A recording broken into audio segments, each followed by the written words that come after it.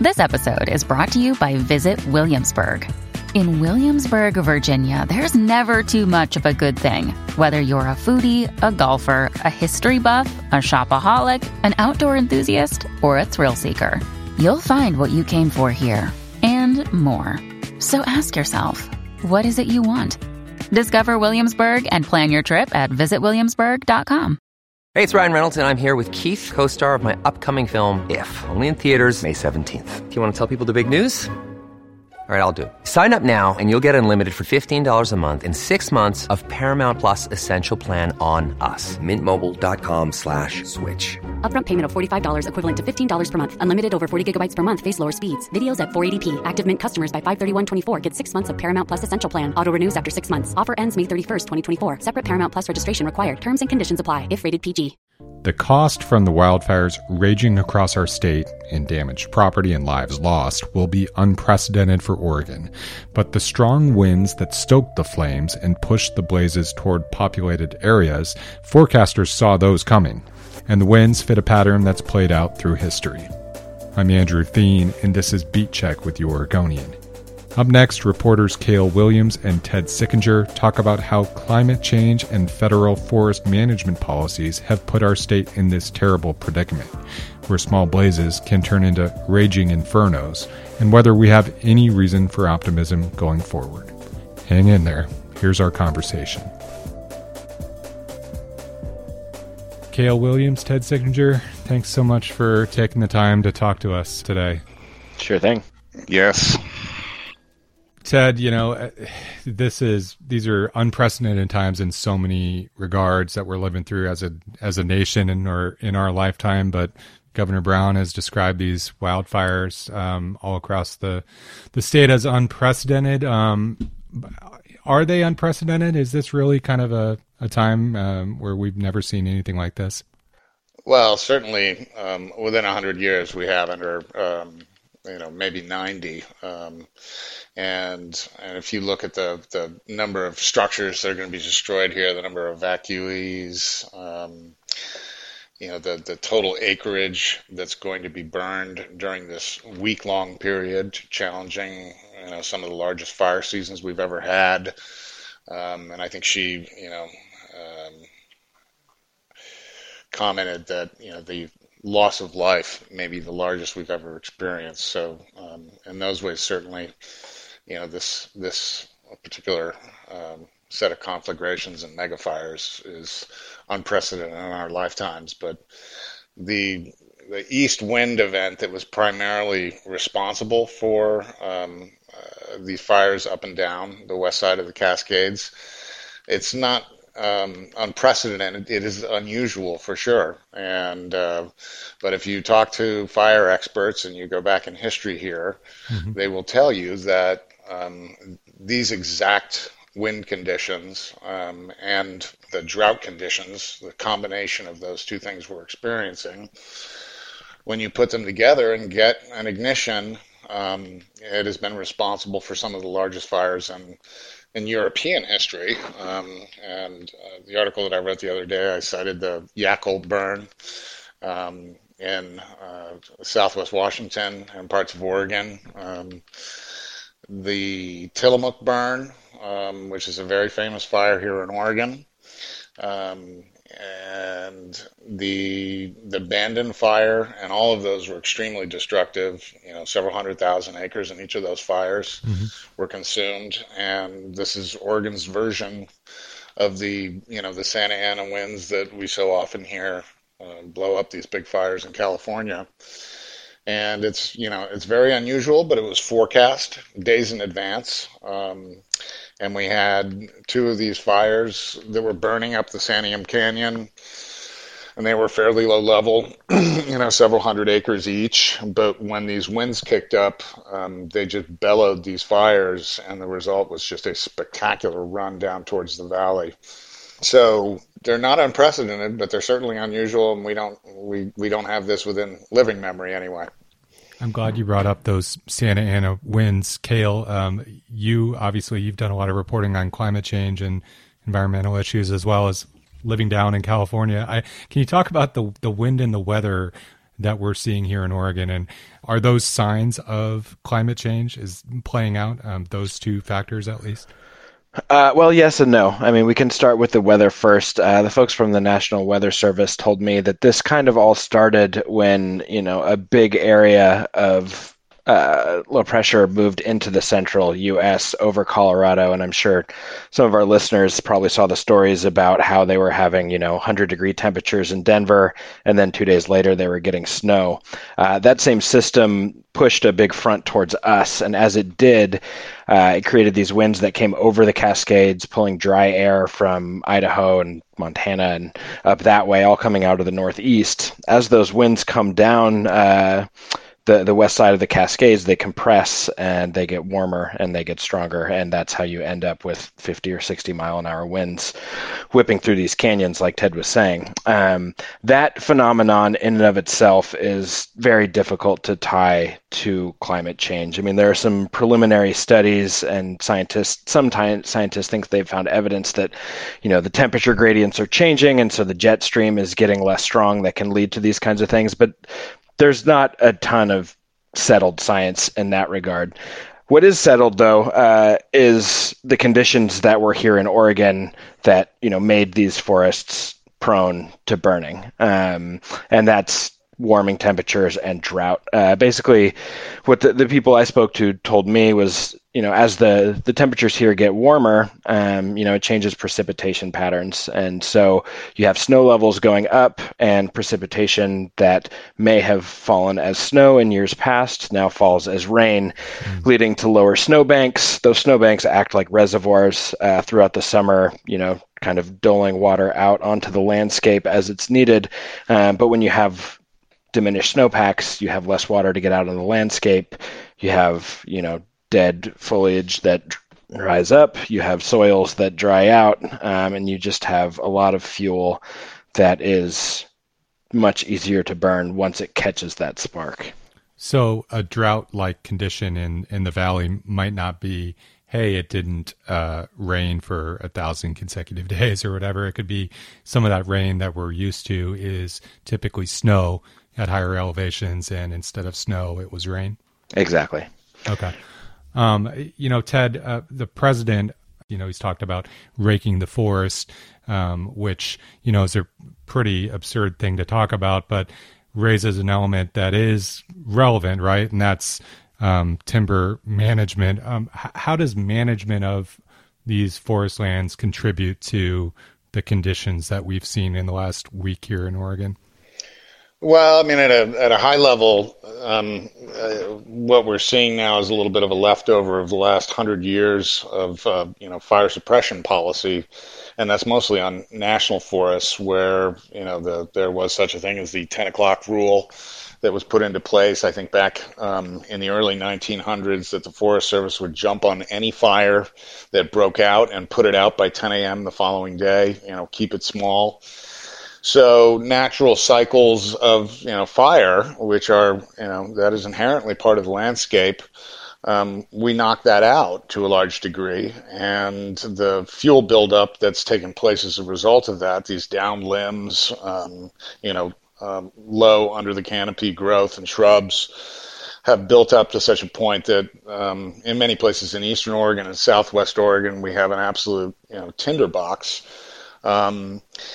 It's a little, when the president comments about that, he's really talking about a federal problem that's in his own backyard. And the federal government is not putting enough money into those kinds of prescribed treatments. And there's a lot of disagreement among the environmental community as to whether or not they should be expanded at the scale that we'd need to really have any effect on the problem. But when you're talking about the northwest of Oregon and west of the Cascades, those are completely different, temperate, typically more fire-resistant forests, and getting in and trying to treat those would be such a phenomenally huge task that it's not clear that you really ever could challenge or accomplish the level of treatment that you would need to do, and they're so productive that that growth would come back in a matter of a few years, is what academics have told me. And what do you mean by that? Well, again, we live in some of the most productive forests on the planet.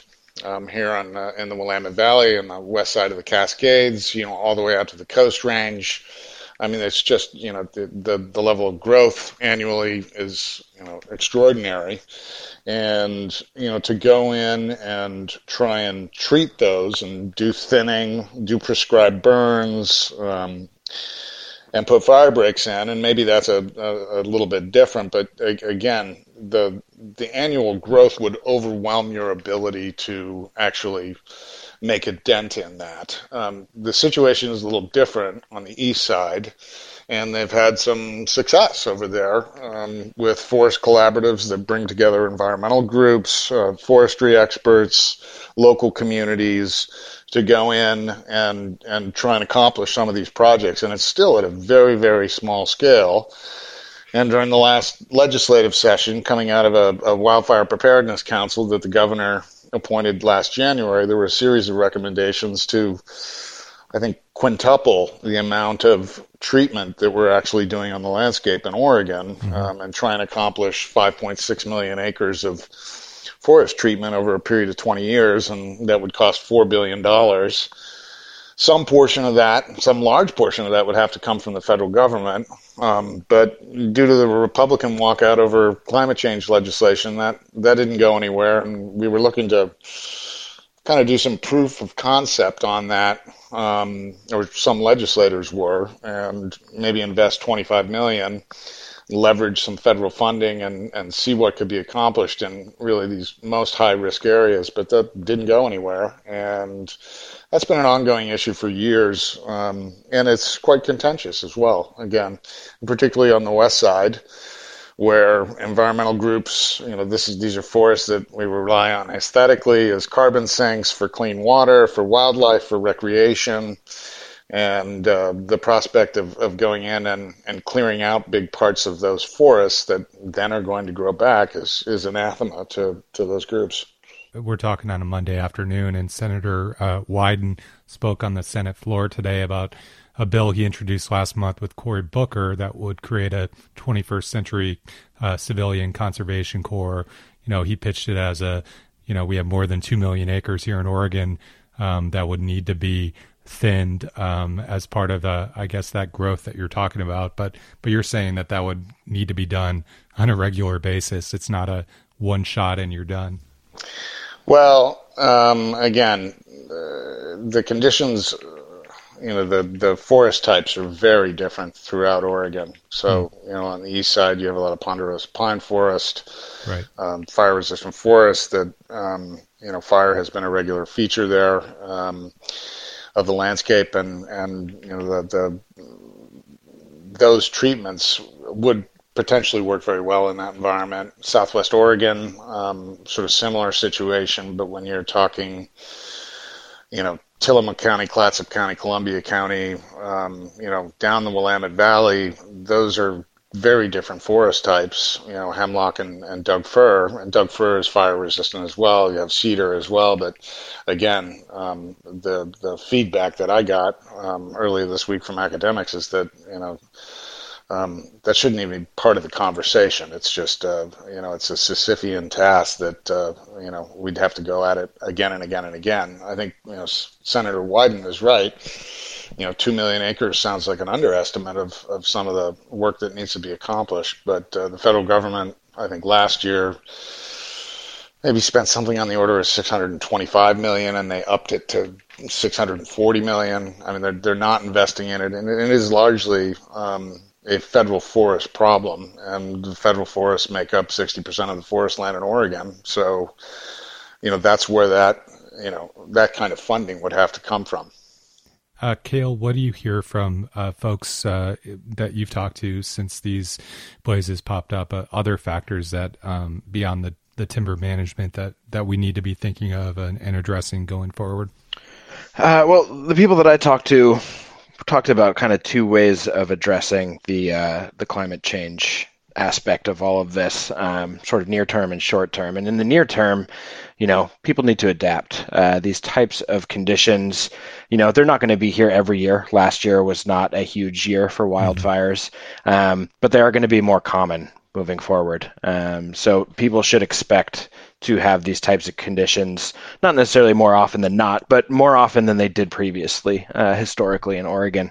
And so there need to be things, like the obvious things like, keeping defensible space around your house, having good emergency plans for evacuation and things like that. And then in the long term, it's a very simple problem with an immensely complex solution, is that we need to drastically cut our emissions of greenhouse gases. That's the simple part. The extremely complex part is how we do that. And as I think Ted was alluding to, we've been hitting political roadblocks everywhere we turn. We shall see. So, Andrew, if I can jump in here a little bit, this again, we've got these temperate fire-resistant forests typically on the west side, but when it comes to climate change, there's a 2019 report by the Oregon Climate Change Research Institute found that fire risk due to climate change is projected to increase across the state by mid-century, and the largest increases there are going to be in the Willamette Valley, or some of the largest increases are going to be in the Willamette Valley. And likewise, there's a risk assessment by the Governor's Council, that same council I was speaking of earlier, that specifically identified areas of Clackamas, Marion, Lane, and much of Southwest Oregon as areas that are going to be at high and increasing risk of wildfire. And of course, that's exactly where we've seen these fires burn. And because the fire regime is so different here, the return interval, I think, is what scientists refer to it as, is much longer on the west side. So the fires that do end up burning, again, you do have these choked forests, and the fires tend to be much more severe. And you mentioned Clackamas, Marion, Lane, and Southwest Oregon, and think back a few years to Southwest Oregon, the Chetco Bar Fire was, I guess, the size of one of these mega blazes that we seem to have all over the state right now. Right. And I think the biggest fire in memory, I think it was 2002, was the Biscuit Fire, and that was about a 500,000 acre fire down in Southwest Oregon. Well, let's take a break and come back and talk a little bit more with Ted Sickinger and Cale Williams.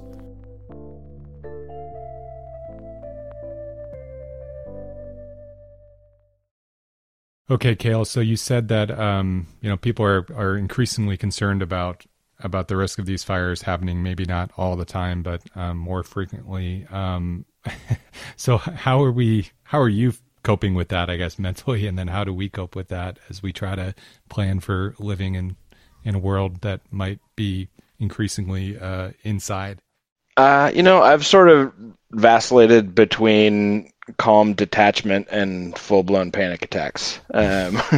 So, I think as reporters, we often find ways to be like, this is the news, it's separate from my life, I'm going to write about it, it exists, but it does not intersect with what I'm doing on a day-to-day basis. There's no real way to do that right now. I'm sitting here looking outside of my window, and it's gray and smoky. I took my dogs for a walk with a respirator on earlier, like one of those full paint respirators, and I still came in with a headache.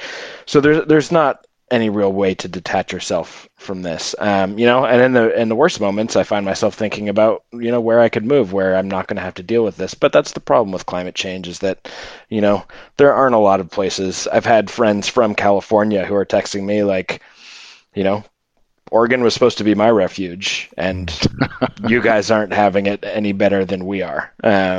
So I don't have a great answer for you, Andrew. I'm sorry. No, and then Ted, I know you're obviously you love the outdoors, just like so many of us Oregonians. I'm wondering how you are mentally compartmentalizing all of this, as well as the focus on your job too, which has to touch on some of these more life-altering facts of our future.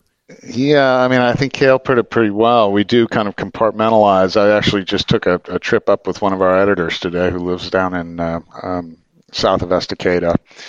And, I think we have actually reported together on some big wildfires in the past. And her remark to me was that until you experience the direct threat to your own home, you can't realize the kind of just angst, worry, and how overwhelmed you become. I feel extremely fortunate that I'm not caught in the middle of that. But I went down there today, as I said this morning, and it was from one house to the other. These fires tend to burn in a mosaic, and one house was destroyed completely, with all the outbuildings, and the next one was fine.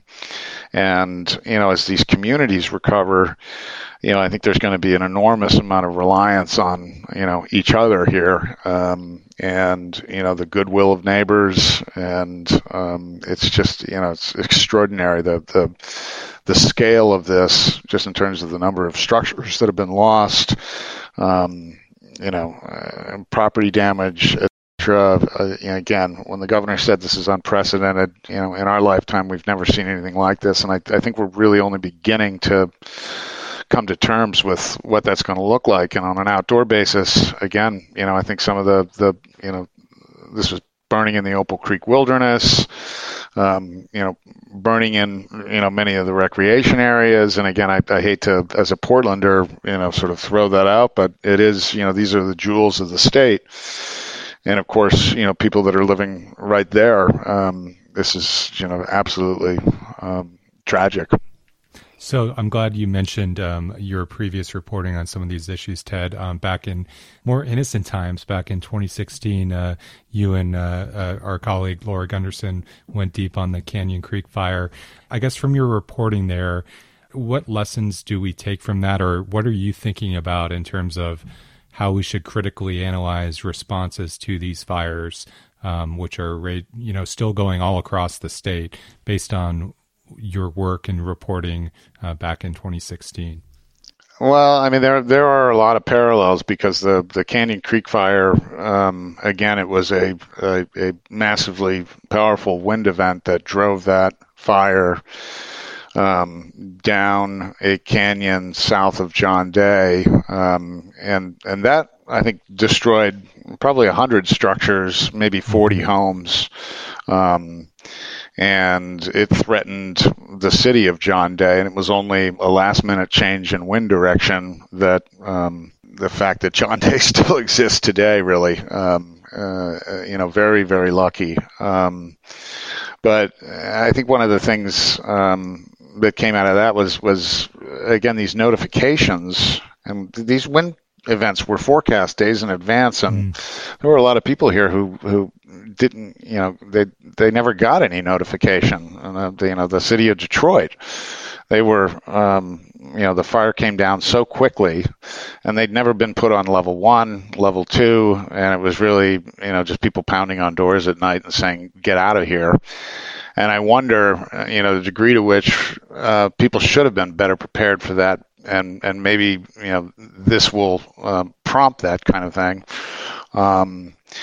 It's, in that case, we did a lot of reporting on how the Forest Service had put some of their resources elsewhere and were fighting fires in other parts of the state when there were red flag warnings there on the Malheur.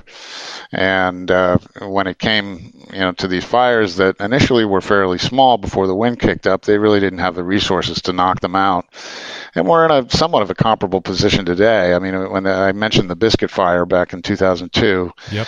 And apparently there were 7,000 firefighters on that particular fire. Early this week, the Department of Forestry's fire chief, Doug Graff, said that we had 3,000 firefighters in total, and resources. And I believe he said today on Monday, Ted, we have 5,600. So it's right, and I think they were able to bring crews in, and we've become a high priority here. These are really hard to predict. Again, it's blaming the firefighters. These guys are out there in heroic circumstances, but right. The planning on these things, and listening to what's actually taking place in the weather. The blow up of the Beachy Creek fire in Lions Head were not unpredictable. But there was no word to nearby communities, hey, we're going to put you on a preemptive level 1 evacuation here, and we want you all to be well aware. I mean, at Monday afternoon, there were still boats out on Detroit Lake. Tourists were in town. It was the Labor Day weekend.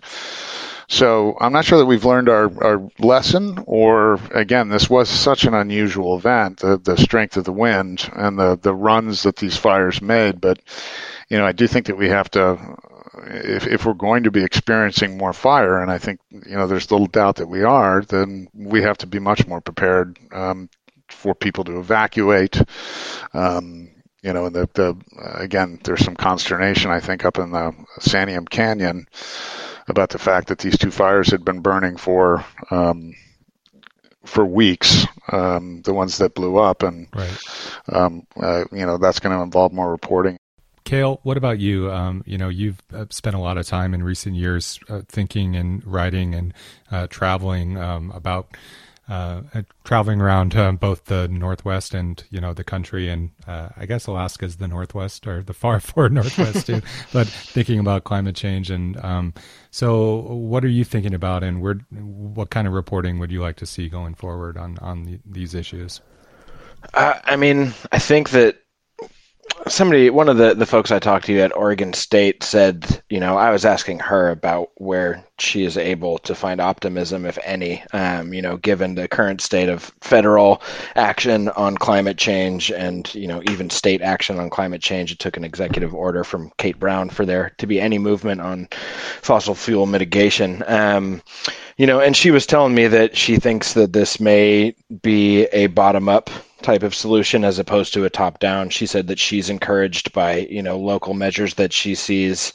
I wish I could find that kind of optimism, and maybe it's just the weather out today and the smoke. But it's hard. I think that there's going to be tough times ahead, and I think that these tough times are going to be felt by the least fortunate among us before they are felt by anybody else. And it's just really distressing to know that it's going to take it working its way up the social ladder for people to start caring. I hope that I'm wrong. I pray that I'm wrong.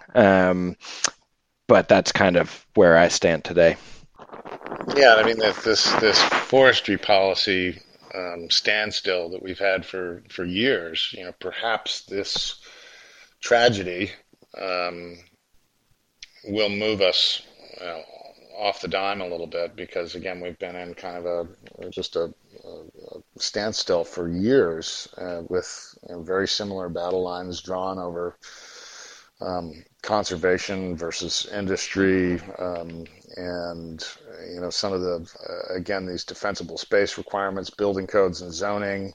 You've got opposition to those from property rights advocates, from realtors, and some of these are reasonable to go ahead and do, I think, and other states have gone forward and linked them to your ability to get insurance, etc. And there are clearly issues with low income residents. Can they afford this? Do you have penalties? Do you do retrofits versus just new construction? But again, some other states have tackled this, and I'd point to Colorado in particular, and maybe this will move us off that standstill. There's that optimism I was looking for. Well, it's hard, when you see, I'm a Jackson County native, and you see 2 towns that, are not, wealthy enclaves, and Phoenix and Talent, much of the town's just kind of wiped away, it seems.